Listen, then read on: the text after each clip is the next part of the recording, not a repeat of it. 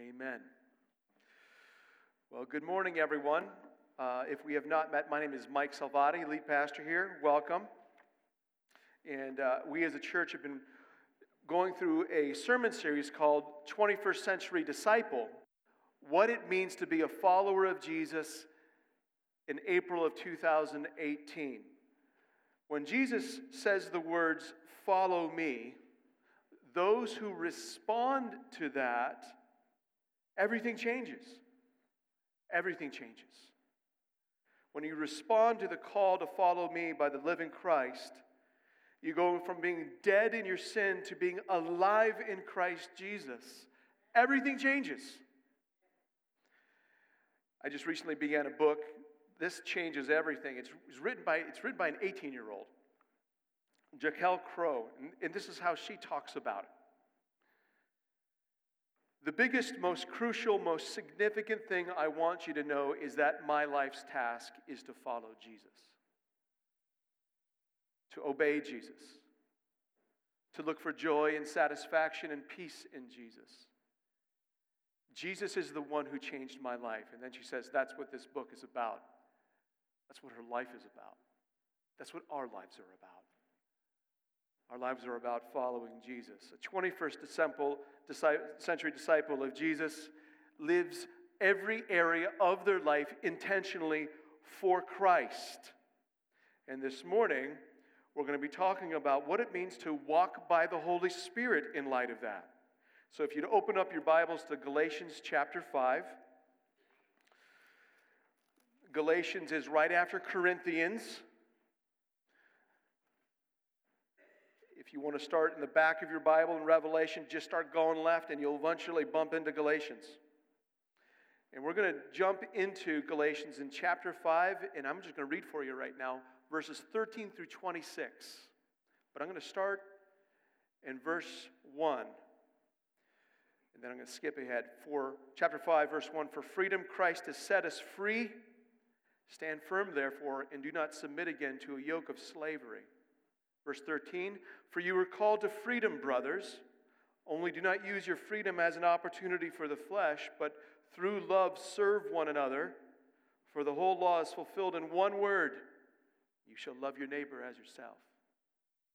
But if you bite and devour one another, watch out that you are not consumed by one another. But I say, walk by the Spirit, and you will not gratify the desires of the flesh.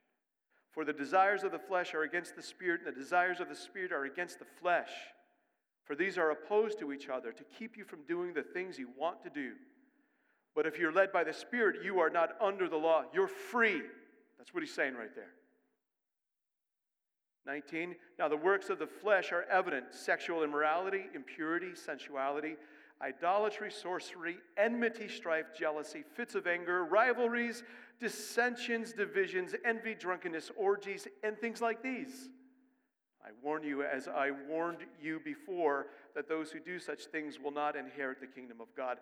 But the fruit of the Spirit is love, joy, peace, patience, kindness, goodness, faithfulness, gentleness, self-control. Against such things there is no law." Freedom.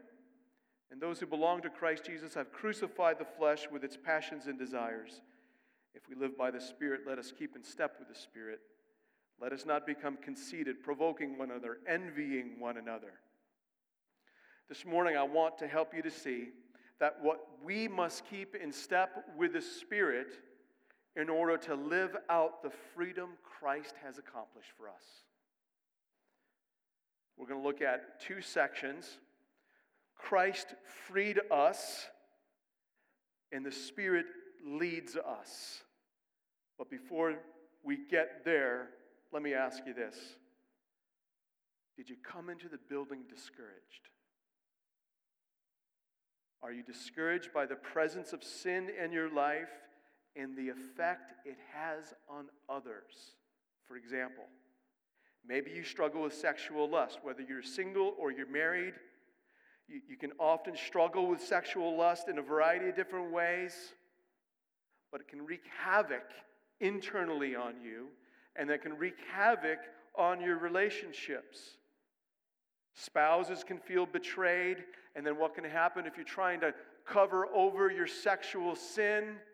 what ends up happening is in your hiding, when you get found out, you lose trust. How do you go from struggling with sexual lust to living in purity? Or maybe you struggle with fits of anger. People walk on eggshells around you because you have a pattern of blowing up, exploding in anger. How do you go from being controlled to some degree by anger to growing more and more and exercising patience with others? Maybe you are just very greedy. You just want to bring in as much money as stuff as you can, maybe because you think you're entitled to it. You work hard for it. Maybe you think that there's security and safety in it. But what ends up happening is your greed can blind you to the physical and spiritual needs of people immediately around you and around the world. How do you go from being greedy to being generous? Maybe you drink too much. You get drunk more often than you think, than you want to admit. And when you get drunk, you get mean, or you get flirty, or you get arrested. How do you go from being drunk to being self-controlled? You feeling powerless? You feeling hopeless? Are you discouraged at the influence of sin in your life? You're feeling hollowed out and you see the effect on others? I've got good news for you. Christ has set you free. And the Holy Spirit is seeking to lead you, brother and sister, into that freedom. So let's talk about what it means that Christ has freed us. In Galatians chapter 5, verse 1, we read, "For freedom Christ has set us free." And then Paul in 5:13 comes back to it and says, "For you were called to freedom, brothers." Christ freed us. If you're a believer in the room, if you put your faith in Jesus alone, Christ has freed you. And if you're not a Christian, if you've yet to put your faith in Jesus, you've not yet been freed. What has Christ freed us from? He's freed us from slavery to sin. From trying to strive to meet all the righteous requirements of the law of Moses. That slavery of trying to live up to what is impossible. Do you know what that feels like? I used to live there. Man, my high school years were just miserable. Here's why. I was basically living to stay saved. That's what I was doing. I was just trying to stay saved, keep Jesus in my heart. And I just thought that the whole thing depended upon my obedience. If I disobeyed, Jesus couldn't be in me. He left. I got to ask him back in. And around we went for years. I thought my salvation depended upon my obedience. And I knew deep down inside there was no way on any given day I could bat 1,000 in all that God is requiring of me. Have you ever felt that before? But there's more. When we come up short of what God requires, it's not like there's no consequences. When we fall short of God's glory, there's hell to pay. For the wages of sin is death. What has Christ freed us from? He's freed us from slavery to the law and all of the fallout of not being able to live up to it. John Bunyan wrote a poem, and it goes like this. The first half. Run, John, run, the law demands, but gives us neither feet nor hands. I try to live up to what God has called me to, but I fall short again and again and again. I can't do it. So some people just keep on trying. Other people say, I'm done. Done with that. Moving on. God gave the law, not that we would obey it in order to be saved. The God gave the law to expose the utter sinfulness of our sin, to show how great of a sinner we are, so that we would cry out for the great grace and mercy that God freely gives.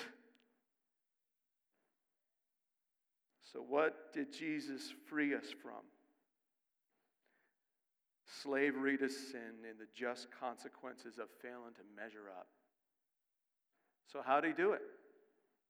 How does Christ free us from that? He did what none of us could do. Christ perfectly fulfilled all the requirements of the law of Moses every minute of every hour of every day he walked this planet. Christ perfectly lived the law. He fulfilled it in his life. He alone did that. There's no other human being that has walked the face of the earth or will walk the face of the earth that is able to say, yeah, I bat 1,000. I lived up to God's law perfectly today and yesterday and tomorrow. No one. Just Jesus. He fulfilled all the requirements of the law. He lived the life none of us could live. But that's just part of it. His perfect righteousness. He did something. He didn't have to die on the cross for himself. He was perfectly righteous in God's sight. But he died on a cross willingly. He willingly sacrificed his life. He died the death our sin required on the cross. The one of perfect righteousness died on the cross for those who were woefully unrighteous. Here's how Paul talks about that in Galatians chapter 13.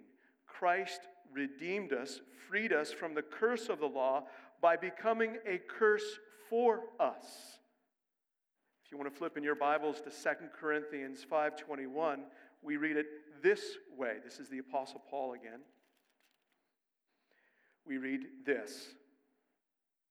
For our sake, God made Jesus, who was not a sinner, to be sin, so that in Christ we might become the righteousness of God. So here's how it works out. Here's how Christ redeems, how he frees us who are under the law and under sin. Jesus lived a perfect life, and they died in the place of sinners. And those who believe in that, they are set free. Think about it this way.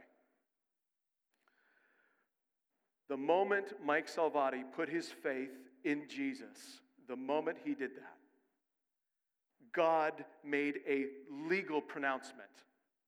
He made it from his throne, and it's a forever and final declaration that will stand for eternity. Here's what happened. I saw what Jesus did for me. I believed in that. And then God the Father, he reckoned something. He decided something. He reckoned my unrighteousness to be placed on Jesus, and all of his wrath for my unrighteousness was poured out on the head of Christ, so that there was no more wrath. And at that moment, I was forgiven of all my sin, past, present, and future. It's amazing.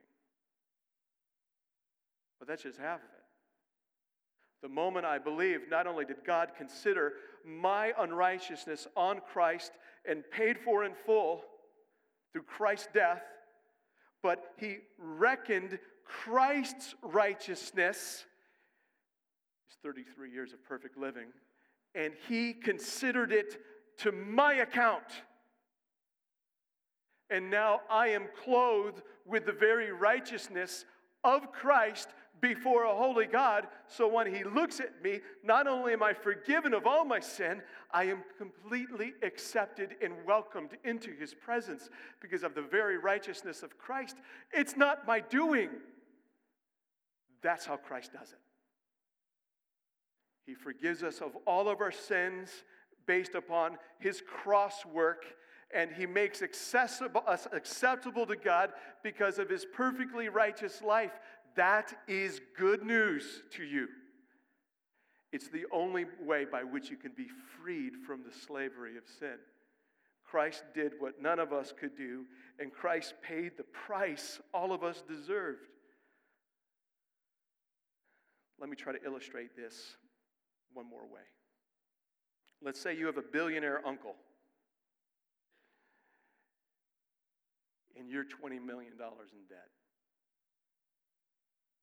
This billionaire uncle of yours who loves you doesn't wait for you to ask anything, but he comes to you and he says, hey, I'm sending my lawyers over to you, and they're going to make up these contracts, and I've already signed it.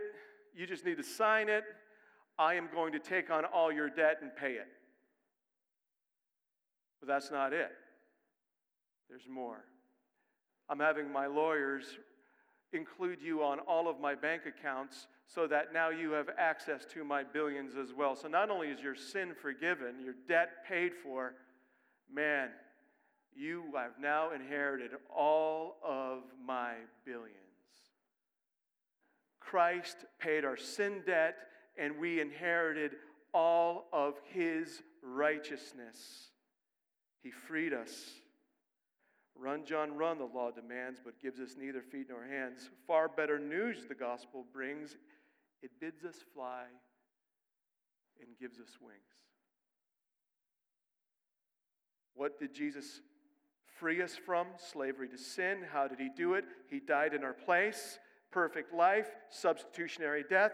And what did Jesus free us for?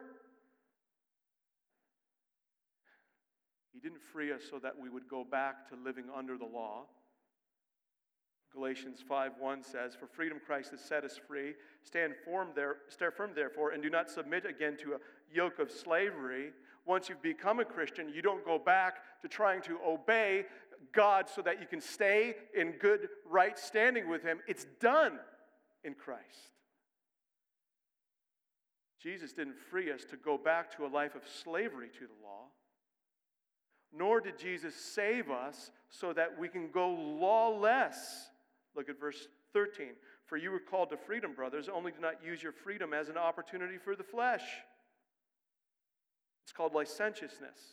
It's this thinking that, okay, Jesus has freed me from everything, forgiven me everything. It's a blank check. I can go sin all I want now. We're not freed for that either. What are we freed for? In verse 13, he goes on to tell us, do not use your freedom as an opportunity for the flesh, but through love serve one another. For the whole law is fulfilled in one word, you shall love your neighbor as yourself. So when it comes to the law, Jesus has freed us from its slavery, and he's freed us from lawlessness, and he's freed us to fulfill the law in love by serving one another.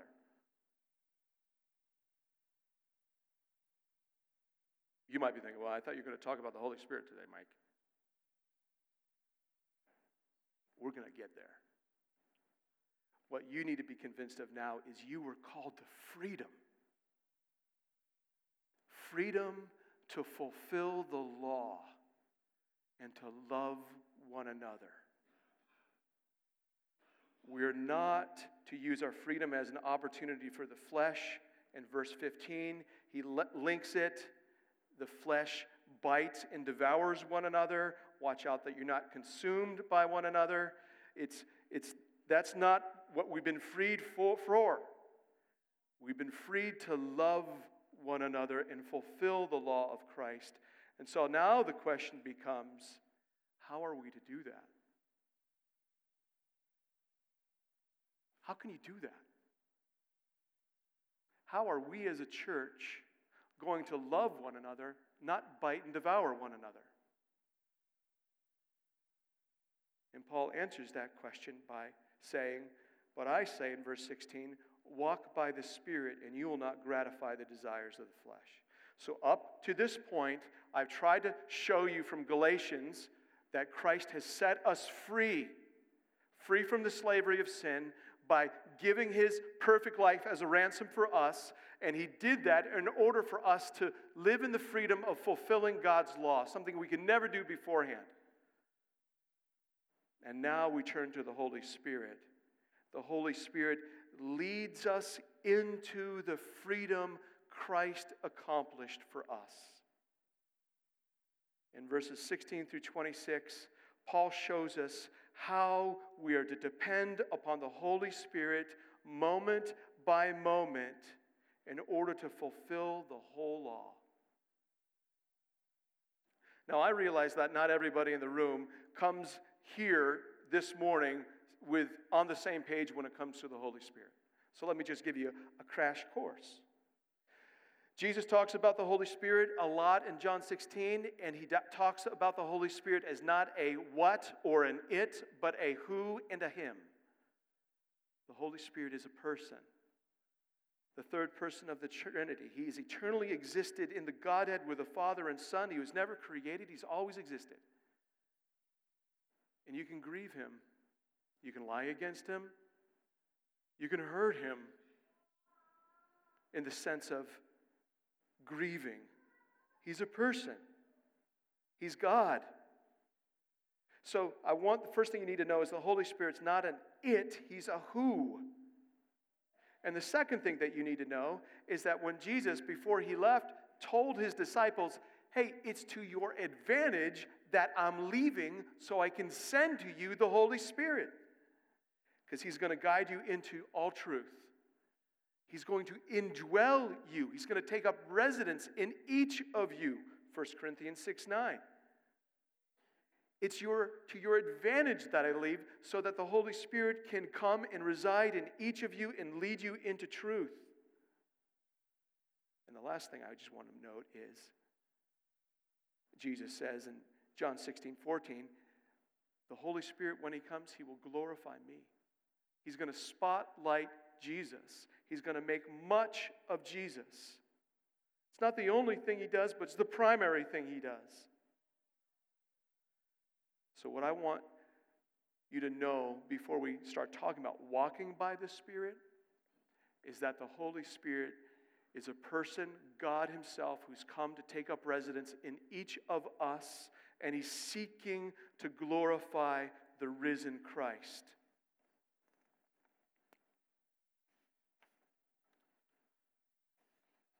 The Holy Spirit resides in us and is seeking to lead us into the freedom Christ accomplished for us. In light of that, let me just walk you through three things. The leading of the Spirit is marked by conflict. The leading of the Spirit results in contrast. In the leading of the Spirit, keeping in step, it's a command. If you look at Galatians chapter 5, verse 16, 17, and 18, you're going to pick up on some conflict language. But I say, walk by the Spirit, and you will not gratify the desires of the flesh. There's some conflict there. 17, for the desires of the flesh are against the Spirit. Against is a conflict word. And the desires of the Spirit are against the flesh. Conflict. For those are opposed to each other. Conflict. To keep you from doing the things you want to do. Conflict. It's a conflict between the Spirit and our flesh. We've already talked about the Spirit. Let me make sure you know what the flesh is. J.R. Stott said, the flesh is what we are by nature in inheritance from Adam and Eve. Who we are apart from God's grace. Self-centered rebels against God. That's the flesh. And it's still alive in you. There is this aspect of you that is still moves towards self-centeredness, sin. I want it my way. I don't care about God. That is your flesh. And what we see here is that this conflict is between the desires of the Spirit and the desires of the flesh. It's a conflict over what you want, what you live for. Ultimately, this is a conflict of control. What controls you? What governs your life? You know, we've got an election coming up in November, and there's a bunch of battleground states. Who are they going to vote for? Are they going to vote for Democrats? They're going to vote for Republicans? What are these swing states? Who are they going to get behind? When they make their choice, they are saying, we want this person to rule us. When it comes to walking by the Spirit or walking by the flesh, we have a choice of who we're going to get behind, who we're going to follow after, who we're going to live for and obey. Ronald Fong says to walk by the Spirit means to be under the constant, moment-by-moment, direct control and guidance of the Holy Spirit. To walk by the Spirit means to be controlled by the Spirit, to be led by the Spirit. In verse 16, Paul talks about this choice. He commands it. But I say, walk. It's a command by the Spirit, and you'll not gratify the desires of the flesh. It's a conditional promise. If we walk by the power, under the direction, surrendered to the Holy Spirit, we will not gratify the desires of the flesh. We're not going to give in to them. We're not going to let them complete themselves. The Holy Spirit will lead us into the freedom that Christ has accomplished for us. In verse 18, we read this, but if you are led by the Spirit, you are not under the law. If you're walking by the Spirit, you are walking in the freedom that Christ accomplished for you. You're not under law. You're not living under legalism. It's not lawlessness. You will be fulfilling God's will for your life. When you choose to be led by the Holy Spirit, He will lead you into the freedom that Christ has already accomplished. You will be loving people. The leading of the Holy Spirit is marked by conflict. So I'm not sure if you realize this. The moment you became a Christian, it was like a declaration of civil war within you. God indwelt you by His Spirit, and all of a sudden there was opposition to the desires of your flesh. The Holy Spirit wants to lead you into Christ's freedom and fullness and away from the captivity of the flesh. The leading of the Holy Spirit is marked by contrast. We see this in verses 19 through 24. Now the works of the flesh are evident, and he talks about 15 works of the flesh. You can break them into 4 categories. The flesh unleashed sexually, sexual immorality, impurity, sensuality. The flesh unleashed religiously, idolatry and sorcery. That word sorcery, by the way, we get the word pharmacology from it. It's the use of drugs in the worship of false gods. At the end, we read about the flesh unleashed in the drinking sphere, drunkenness, orgies. That orgy is probably more like a drinking party where it just goes out of control. Animal House.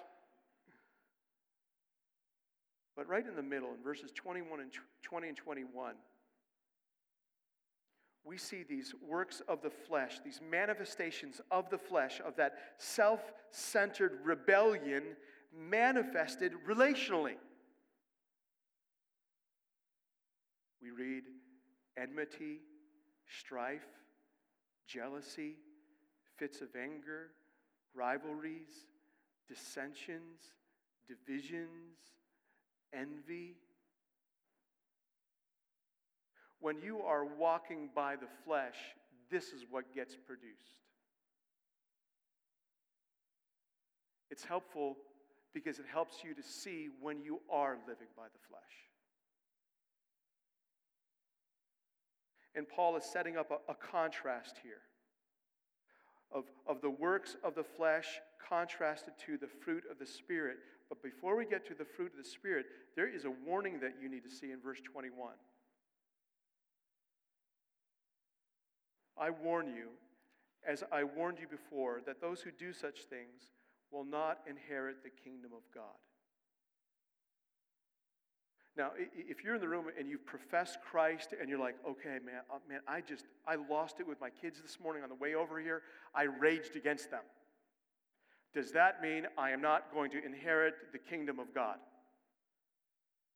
The key to this verse is understanding, I warn you as I warned you, that those who do such things will not inherit the kingdom of God. That word do in the original language means to practice. It's a habitual way of life. If this is your habitual way of life, Paul's saying, be warned, you don't belong to Jesus. What you need right now is to be set free from sin.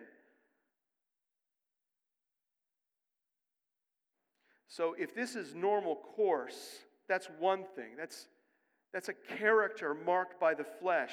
But if you're a believer and there's these occasional lapses where you're like, oh yeah, I was once controlled by this, but now it's just less and less. I was hanging out with a brother this week, and he was talking about how there was a time of his life where he was just governed by a particularly self-centered approach to life.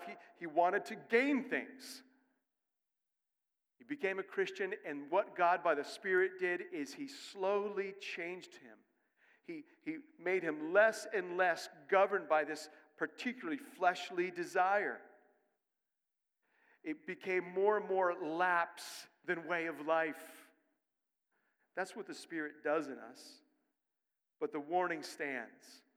If this is what characterizes your life, be warned. You need to be set free by Jesus. So on the one side, we have the works of the flesh, and on the other, the fruit of the Spirit.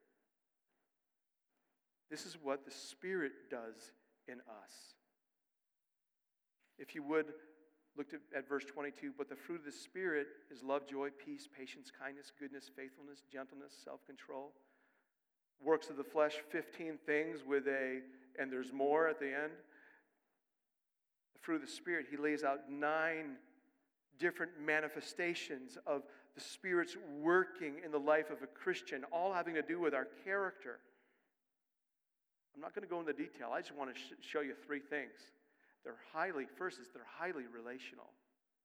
Love for one another, joy together, peace between us, patience, long-suffering with one another, showing kindness and goodness, faithfulness, bearing up with each other, gentleness, a tenderness towards one another. We're told to be gentle in Galatians 6:2 when we find a brother or sister caught in sin. We're to be gentle with them. And then he says self-control, reigning in your passions and desires so they don't adversely affect those around you. All of this is the fulfillment of the law. All of this is what the Spirit does in us so that we can love our neighbor as ourselves. The aim of it is to exalt Christ and to bless others.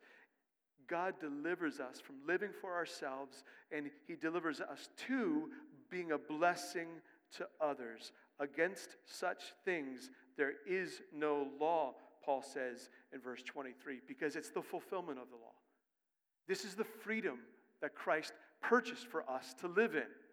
And the Holy Spirit leads us into it. One more thing I want to point out is,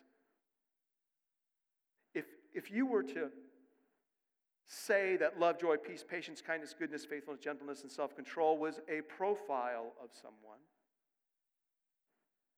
if that described someone that you know, Who would be a description of? Jesus.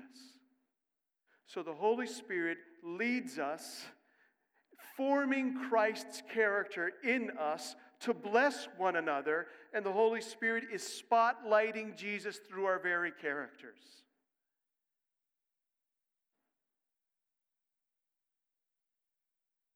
This stands in stark contrast to the works of the flesh. And then in verse 24, there's another contrast. And those who belong to Christ Jesus have crucified the flesh with its passions and desires. Hey, if you're bearing this fruit, do you know what it evidences? It evidences that you've been converted, that you've become a Christian. J.I. Packer says that our past conversion is evidenced by present convertedness. And if you are bearing the fruit of the Spirit in growing measure, it demonstrates that you've been converted, that you went from life to death, that you crucified the flesh with its passions and desires. When we are led by the Spirit, the result is a contrast with the works of this flesh. We stand out. It bears witness to the freedom Christ accomplished for us. The Spirit really wants to change us. And He wants to change us in a way that makes us more loving to one another and unites a church for the glory of Christ's name. Conflict, contrast, and finally, a command. If we live by the Spirit, verse 25, we must keep in step with the Spirit. It's a command. In 5:18, we're to be led by the Spirit. It's a different Greek verb than keep in step with the Spirit. In 5:16, we're commanded to walk by the Spirit. It's a different verb here. The verb here, to keep in step with the Spirit, literally means to line up behind your leader and follow him.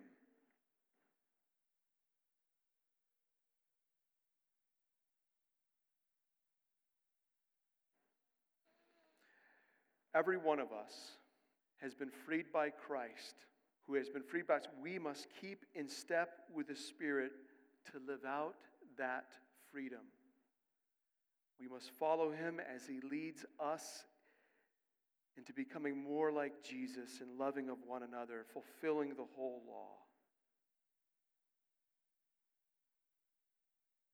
If we keep in step with the Spirit, verse 26, we're not going to become conceited. We're not going to be thinking too highly of ourselves, provoking one another, envying another, biting and devouring one another. The Spirit will not let that happen. He will unite us together in loving one another, bearing this fruit that glorifies Jesus. If we get behind the Holy Spirit, we don't need to fear that he's going to lead us outside of what the Scriptures have laid down. The Spirit who inspired the Scriptures will lead us into the ways of God, walk along the path of life. You know what the bottom line is? We must keep in step with the Spirit to live in the freedom Christ accomplished. What Christ accomplished in 33 AD, the Spirit brings to fruition in our lives in 2018. So I'm guessing you're wondering, how do I walk by the Spirit? How do I do that? How do I keep in step with the Spirit? Let me give you 3 suggestions. 3 prayers to the Spirit in order to be led by the Spirit. 3 ways to depend. First is this. Ask God by His Spirit to preach Christ to you. To bring to your mind that Christ has set me free. Could you imagine waking up every morning and you move to this point where you're like, oh, Spirit of God, would you again remind me that Christ has set me free? Would you spotlight that in my soul today? That's where it starts. Remind me of what God has done for me in Christ. Second, Spirit, slay my flesh. Kill my sin. If you struggle with sexual lust, oh Spirit of God, would you kill that today? Help me to nail it to the cross. It was crucified the moment I believed it was done. Help me to live that way. Kill it in me. Romans 8:13, we are to mortify sin by the power of the Holy Spirit. Finally, Spirit, lead me. Empower me to love others. You can start praying prayers like this. Lord Jesus, because you called me to be free,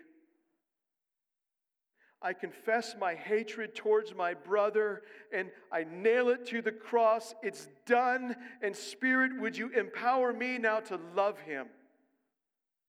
Jesus, because you called me to be free, I confess my fits of fleshly anger. I nail it to the cross. I will not live for that now. Would you lead me into long suffering with those around me? Spirit of God, would you've set me free. Jesus, you've set me free. I confess my insecurities. I confess my envy of the way my sister looks and of my brother's family, of my friend's house and of this guy's car. I confess it. Would you, Spirit, now empower me to stop wanting what others have and help me to start wanting your good for others?